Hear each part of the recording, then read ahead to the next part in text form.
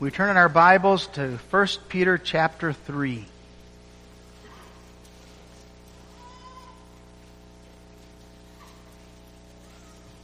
We read the chapter taking for our text this evening the last verses of it, from verses 18 through the end of the chapter, verse 22. We hear the inspired, infallible Word of God. Likewise, ye wives, be in subjection to your own husbands, that if any obey not the word, they may also without the word be won by the conversation of the wives, while they behold your chaste conversation coupled with fear, whose adorning let it not be that outward adorning of plaiting the hair, and of wearing of gold, or of putting on of apparel, but let it be the hidden man of the heart, in that which is not corruptible, even the ornament of a meek and quiet spirit, which is in the sight of God of great price. For after this manner in the old time the holy women also who trusted in God adorned themselves, being in subjection unto their own husbands, even as Sarah obeyed Abraham, calling him Lord, whose daughters ye are, as long as ye do well, and are not afraid with any amazement. Likewise, ye husbands, dwell with them according to knowledge, giving honor unto the wife as unto the weaker vessel, and as being heirs together of the grace of life, that your prayers be not hindered. Finally, be ye all of one mind, having compassion one of another, love as brethren, be pitiful, be courteous, not rendering evil for evil, or railing for railing, but contrariwise blessing, knowing that ye are thereunto called, that ye should inherit a blessing. For he that will love life and see good days, let him refrain his tongue from evil, and his lips, that they speak no guile. Let him eschew evil and do good. Let him seek peace and ensue it. For the eyes of the Lord are over the righteous, and his ears are open unto their prayers. But the face of the Lord is against them that do evil. And who is he that will harm you, if ye be followers of that which is good? But, and if ye suffer for righteousness' sake, happy are ye, and be not afraid of their terror, neither be troubled. But sanctify the Lord God in your hearts, and be ready always to give an answer to every man that asketh you a reason of the hope that is in you, with meekness and fear, having a good conscience, that whereas they speak evil of you, as of evildoers, they may be ashamed that falsely accuse your good conversation in Christ. For it is better, if the will of God be so, that ye suffer for well-doing than for evil-doing. And here follow the words of our text. For Christ also hath once suffered for sins, the just for the unjust, that he might bring us to God, being put to death in the flesh, but quickened by the Spirit, by which also he went and preached unto the spirits in prison, which sometime were disobedient, when once the long-suffering of God waited in the days of Noah, while the ark was a-preparing, wherein few, that is 8 souls, were saved by water. The like figure whereunto even baptism doth now also save us, not the putting away of the filth of the flesh, but the answer of a good conscience toward God, by the resurrection of Jesus Christ, who is gone into heaven, and is on the right hand of God, angels and authorities and powers being made subject unto him. We read that far. May God bless his word to our hearts. Beloved, the keynote of this passage is the fact that Christ suffered. The apostle has been addressing the reality of the suffering of the saints, and the suffering that takes place in all of the various contexts of life. Suffering with regard to the authority, suffering in the context of the workplace, suffering with regard to marriage. Various areas of our lives involve suffering. And in verse 17, it is better, if the will of God be so, that ye suffer for well-doing than for evil-doing. The emphasis not on the suffering because of sin and because of our failures, but that suffering because we are pilgrims and strangers. we're standing and living as God's children in this world. The believers to whom Peter was writing were suffering, and they were in heaviness through manifold temptations. They were suffering for conscience sake because of the faith that they confessed. And the apostle writes to encourage them and to strengthen them in the midst of that suffering, reminding them of this powerful truth. Suffering runs in the family. You are suffering just as your eldest brother suffered. Your suffering is a part of that glorious suffering that Jesus Christ himself endured. How sweet that word also. For Christ also hath once suffered for sins, the just for the unjust. Are you poor? Christ became poor for your sake. Do you seem to have no place to lay your head? Christ had no place to lay his head. Are you tempted? Christ was tempted in every respect, like as we, yet without sin. Do you suffer? Christ suffered like no one of us has ever suffered. And so we're directed to Christ and the sufferings of Jesus Christ. And what was the result? What is the fruit of Jesus' suffering? They did not bring him down to destruction. They did not ruin him. Peter takes pains to demonstrate the suffering of Jesus Christ was used by God to exalt him. The sufferings that you and I experience for well-doing are not intended by God to destroy us. They're not intended to clip our wings and make it so that we are not able to attain the spiritual flights that we would desire. That suffering is used by God to lift us higher in order that we might know the glory of God in a more full measure and the wonder of his power. That's the intent of this passage, to comfort the people of God in the midst of their suffering. And as we go away from the table of the Lord, we do so rejoicing in the sufferings of Jesus Christ and confessing our comfort and our hope with regard to our current struggles as we look to Christ and know the victory that's ours in him. Victory in the way of suffering, noting the intense suffering of our Lord. Secondly, the victorious proclamation that he made. And finally, the blessed result. Verse 18 states, Christ was put to death in the flesh. As we well know, Jesus died the horrible death on the cross. And his death on the cross involved tremendous, unique suffering. The suffering of Jesus was divinely appointed. It was suffering for the most important cause. Sufferings that were sustained in the best possible manner. They were sufferings that were intended to show strikingly the positive end of divinely appointed suffering. That is, Jesus' suffering at the hands of his heavenly Father was to demonstrate there is therefore now no condemnation. We will never have to suffer as he suffered. Now notice the passage identifies Christ as the one who suffered. We're familiar with the phrase Jesus Christ. Jesus being the personal name of the Messiah, Christ a reference to the office that he occupied. The anointed one.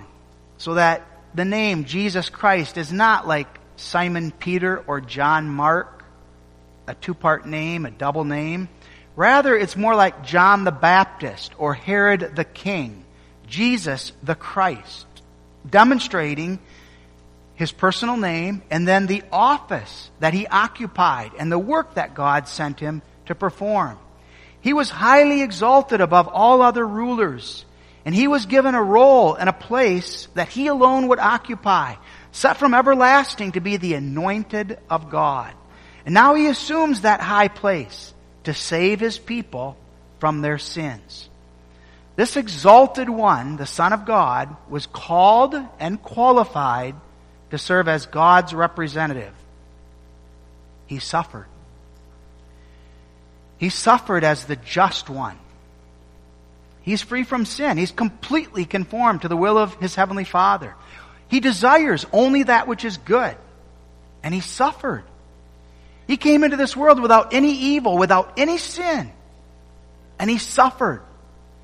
If the just one, the one in whom there is no sin, the one who is righteous and perfect, if he suffered, what do I expect? What do you expect?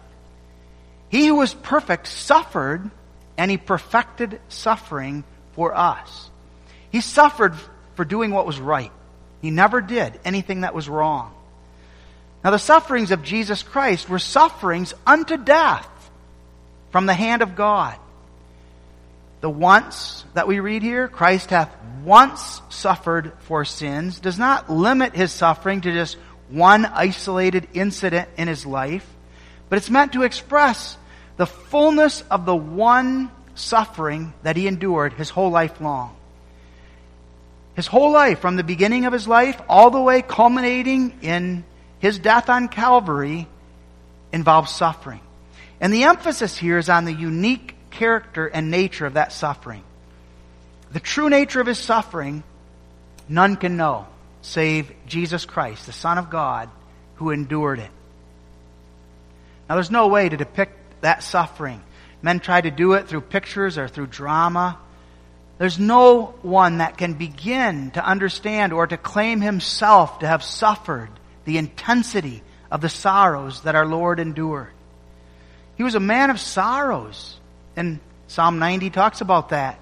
In verse 11, behold and see, all ye that pass by, if there be any sorrow, like unto the sorrow wherewith the Lord afflicted him in the day of his fierce anger. That suffering was for me. It was for you. It was because of your and my sin. Now that's something that we need to meditate on. Why did Jesus have to suffer so? For my sin. And as we think upon that, there's a twofold response. How I hate my sin because I see what it required of my Lord. And how I love my Lord for what he did on my behalf. And for the suffering he was willing to endure for me. The more we understand and meditate on the suffering of Jesus Christ, the more that twofold fruit expresses itself in our lives. Our hatred for sin and our love for Christ and for the mercy that's in him. Now we look this evening at 3 different points that are emphasized concerning Jesus' suffering here in this text. Jesus' suffering was penal, it was vicarious, and it was expiatory. Now to put it in simpler terms, it means that Jesus' suffering was suffering for divine punishment for sin. That's penal. The punishment of sin. It was vicarious. That is substitutionary. It was in the place of his people. And finally, it was effective to pardon his people from their sins and save them. It was expiatory. That is, it accomplished salvation. Now to look at each of those. First of all, it was penal. This means his suffering was suffering as a punishment for sin. He suffered for sin. The suffering of Jesus wasn't just disciplinary, correcting him for some previous errors that he had involved himself in. You children know that Jesus never made any errors. It was not an attempt to make Jesus better than he was, so that he had to endure this suffering so that he could become better. Now it's true, the Bible teaches that he learned obedience through his sufferings. But that doesn't mean that he was disciplined by those sufferings unto obedience. The rod and the reproof was not necessary to get him to obey. God's law was in his heart. He was perfectly obedient. The suffering of Jesus was not intended merely to give evidence of his work and to be an example to his followers. That's the way some would present Jesus' suffering. All of these purposes could be accomplished without any suffering. Jesus' suffering was intended to reveal the divine displeasure of God against sin. It was penal. It was suffering for sin. Jesus endured the divine wrath of God against the sins of his people. He was treated as if he was the greatest of all sinners. And now God's wrath was unleashed upon him.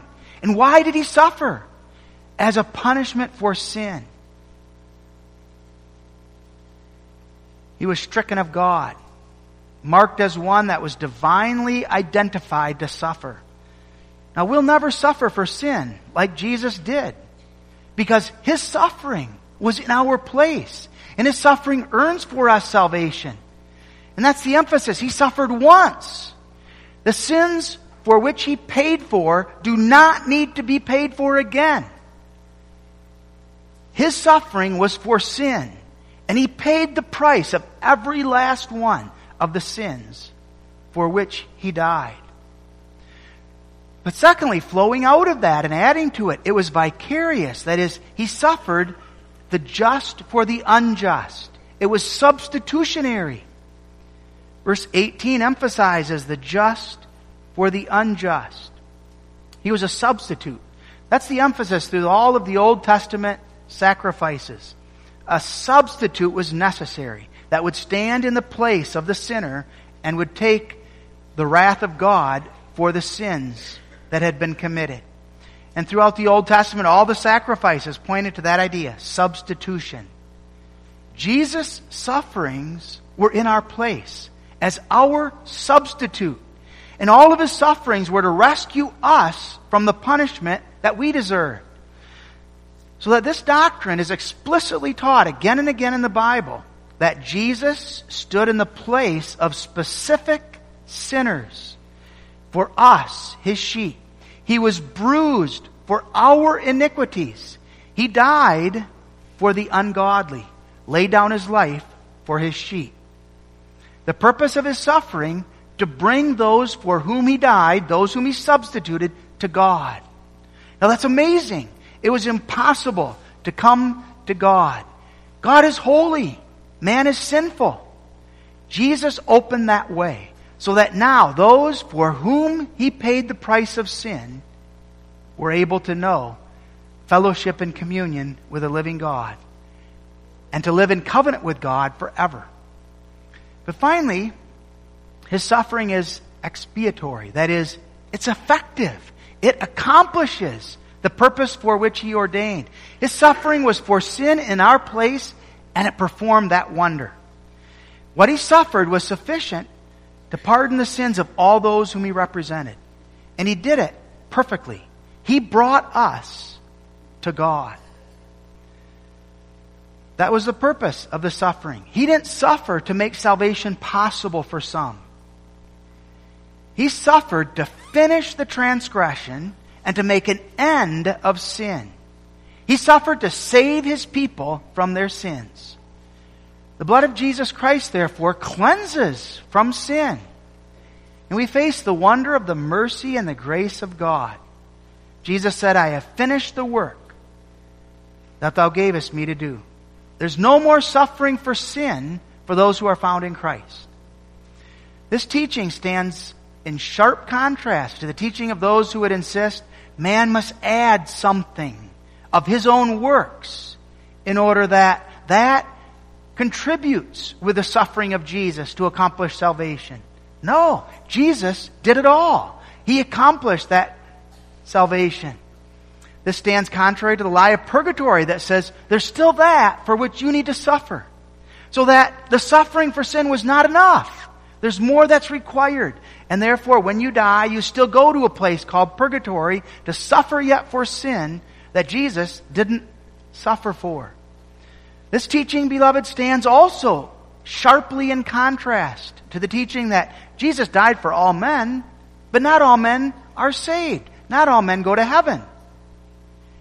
The emphasis here is that every last one for whom Jesus died is saved. They go to heaven. And this is the truth then that limits the atonement. Of necessity then, the atonement is not for all men. It's only for some. And they're the ones who enjoy the fullness of that blessedness. This suffering our Lord endured. And this suffering culminated in the fact that he was killed. He was put to death in the flesh, according to verse 18. The word there is not so much expressing the violence of death as its effect. He did not die in vain. Jesus suffered and then he died. And his death was for the giving of life and the giving of his Spirit for all those whom he represented. And that comes out again in the reference. Was quickened in the Spirit, verse 18. As a result of his suffering, he was killed. But he didn't stay in the grave. He was made alive by the power of the work of God. And he conveyed a life then to his people that they could never have apart from his suffering. His suffering and death were necessary to accomplish that life and that victory, that they might have eternal life, and that he might give that life to as many as the Father had given him. He then became a quickening Spirit, and by the power of his Spirit, we read, he went and he preached to the spirits in prison. Now we look at that carefully for a few moments. That's a startling passage that's explained in a lot of different ways. That Christ went and preached unto the spirits in prison. In verses 19 and 20, we have a reference of this event. Now this has been explained in a number of ways. First of all, some claim this refers to the fact that Jesus was preaching through Noah to the wicked people who lived at the time of Noah. Noah, we know, was a preacher of righteousness. Noah was preaching righteousness as he was building the ark. And through Noah, Christ preached to those disobedient, rebellious people that lived during the time of the flood. Now, that position doesn't do justice to this fact. What about the fact that these men were spirits? The text talks here about preaching to the spirits. And what about the fact that they're portrayed as being disobedient during Noah's time? Spirits that were disobedient. And so we would be inclined to say that's not it. It's true that Christ was present preaching through Noah, but that's not what this is referring to.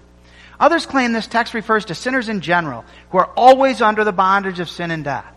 And Christ then is always preaching to these sinners through the apostles and now through the ministry of the gospel. Christ preached through Noah. He continues today to preach to those who are imprisoned to sin. And the reference then to all of us who experience the horror of sin and the imprisonment of that sin. Again, this view doesn't do justice, though, to this fact. He preaches to us as spirits. And what's the reference? And what's the intent of that? Others claim that Christ, between his death and his resurrection, went in a spiritual form to hell in order to preach to the devils and the fallen angels. Now, some say he merely went to preach. Others say he went to give them a second chance. And that becomes, in part, the argument of the Roman Catholics for purgatory, saying that Jesus went to purgatory to reclaim those who had now suffered sufficiently for sin. But again, that explanation does not do justice. Christ went, we read, after he had been quickened. And so that's not between his death and resurrection. It's after his resurrection, and likely even after his ascension. Not between the two of them. Also, Christ never offers salvation after the death of any man, woman, or child. He never gives sinners or angels a second chance. That's contrary to all of the Bible. How then do we understand this passage? Christ preached something after he had been quickened. And so that is after his resurrection and likely after his ascension into heaven. We read that he preached to spirits who were already in hell. They were in the prison of hell, not raised up yet, not having yet given bodies, but they were in spirits. They were the spirits of those who had lived during the time of Noah, who had persecuted the church, who were influential in seeking to the destruction of the church, even trying to destroy Noah. Now, what did Christ preach? And why did he go to these spirits who were in hell? Christ went in order to herald the victory that he had accomplished through his suffering and to declare the righteousness that he had earned for his people. The text speaks of preaching, But the word here that's used and translated for preaching is not the ordinary word for preaching. It's a different word. The ordinary word has the idea of evangelizing or proclaiming the gospel, the good news of salvation. That's not the idea here. The word simply is the word for herald, proclaiming tidings. And that was the nature of Jesus' message. Not good news, not words of salvation. Christ could not preach the gospel of good news to those already in hell. The Bible never teaches any kind of a second chance and never supports the idea that Christ preached the gospel in hell. Christ heralded, that is, He proclaimed the victory that He had attained through His suffering and death. After His ascension into heaven, He now appears in heaven and in hell. He had overcome the powers of darkness. He had destroyed the devil and all of his works. And He now, quickened by the Spirit, is ascended into heaven as the victorious Lord of all. As the victorious Lord, He declares now, He heralds this victory throughout all of heaven and throughout all of hell. Romans 20 verse 10 expresses the message in heaven. And I heard a loud voice saying in heaven, now is come salvation and strength and the kingdom of our God and the power of His Christ. For the accuser of our brethren is cast down, which accused them before our God day and night. The proclamation comes through heaven. The devil has been destroyed. He's been overcome through the Lamb. And Christ also proclaimed that same victory through hell, specifically to those spirits who had persecuted the church and virtually destroyed the church during the time of Noah. There were only 8 souls, only one family left during that time. Now we wonder, why? Why would Christ do such a thing? And the reason for this is in that phrase in verse 20. Once the long suffering of God waited in the days of Noah. God's long suffering is a reference to the attitude of God toward His people by which He allows His people to suffer for a time. A suffering that He knows is for their good and He knows is necessary to prepare them for their heavenly place. God's long suffering, therefore, implies intense suffering on behalf of His people. Prior to the flood, that suffering was intense. It's hard for us to even imagine what the church was going through during that time. The church faced intense persecution. And we know that the Bible says that is a picture of what's going to happen before the end of the world. Only one family of the church was left in the world. A world that by conservative estimates could have included over 70 million people. So here's 70 million people given over to the pursuit of sin, 8 people who love the Lord. 8 people who constitute the church of Jesus Christ. The wicked world was persecuting the church so that it was almost completely eliminated from the face of the earth. And the devil took pride in that. The wicked people took pride in that. The devil was seeking through the sufferings to destroy Christ Himself. And he was gleeful that he had brought the seed of the woman down to destruction. And finally had brought Jesus to be killed and removed out of the world. God used that suffering to point to the spiritual victory of Christ over sin. So Jesus now, immediately after the resurrection and the ascension into heaven, goes to the spirits who had persecuted the church so severely, and He declares now to them and to the devil, He has the victory. He has overcome the powers of sin and death. The devil and the church is not all-knowing. They're not able to know everything. Those spirits didn't know, nor had they seen that they had not accomplished their purpose. They assumed they had succeeded in destroying the church. Now to them, Jesus comes in order to justify His people and to declare His victory that He's attained over the devil, over death, and over hell. And Christ leaves them then with no excuse for their wickedness.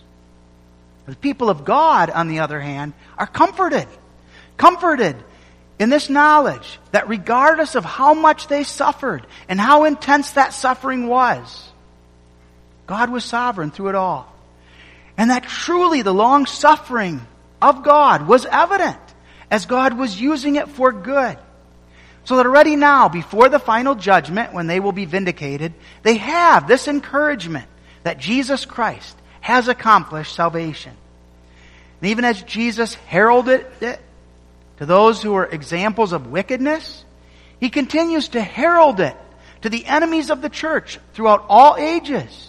The enemies of the church who rise up against the church, seeking her destruction. Christ makes clear, you will not succeed. I have laid down my life. My suffering was effective unto their salvation, and they will be preserved and kept to the very end. Colossians 2 verse 15 and other passages talk about Jesus gloriously triumphing over His enemies and making a show of them. Spoiling principalities and powers, He made a show of them openly, triumphing over them in it. In other words, vengeance is mine. I have overcome. And so, beloved, that's our encouragement and comfort in the midst of the suffering that we endure as well. That suffering is a part of God's long suffering to usward. God is sovereignly ordaining it for the good of His church and for her salvation. And that's evident from our text in verse 22 when it speaks that Christ is given an exalted place on the right hand of God. We know the wonder and the power of the ascension. Jesus now is justified, and He now stands before the whole world as the glorious victor of salvation. He's given authority and might and power at God's right hand. Angels, authorities, and powers being made subject unto Him. Verse 22. His power expressed as the King of the creation. And our text refers here to the angels, the authorities, the powers, in order to emphasize His total authority. There is none above Him. He is authority. And everything has been placed under Him, including all the evil powers in hell itself. As such, He rules then the suffering of His church and the suffering of His people. And we are given to know that our suffering is temporary. It's not an expression of divine displeasure for sin. He already bore that. The victory of Christ is ours. He uses the reference to the flood. The flood was a type.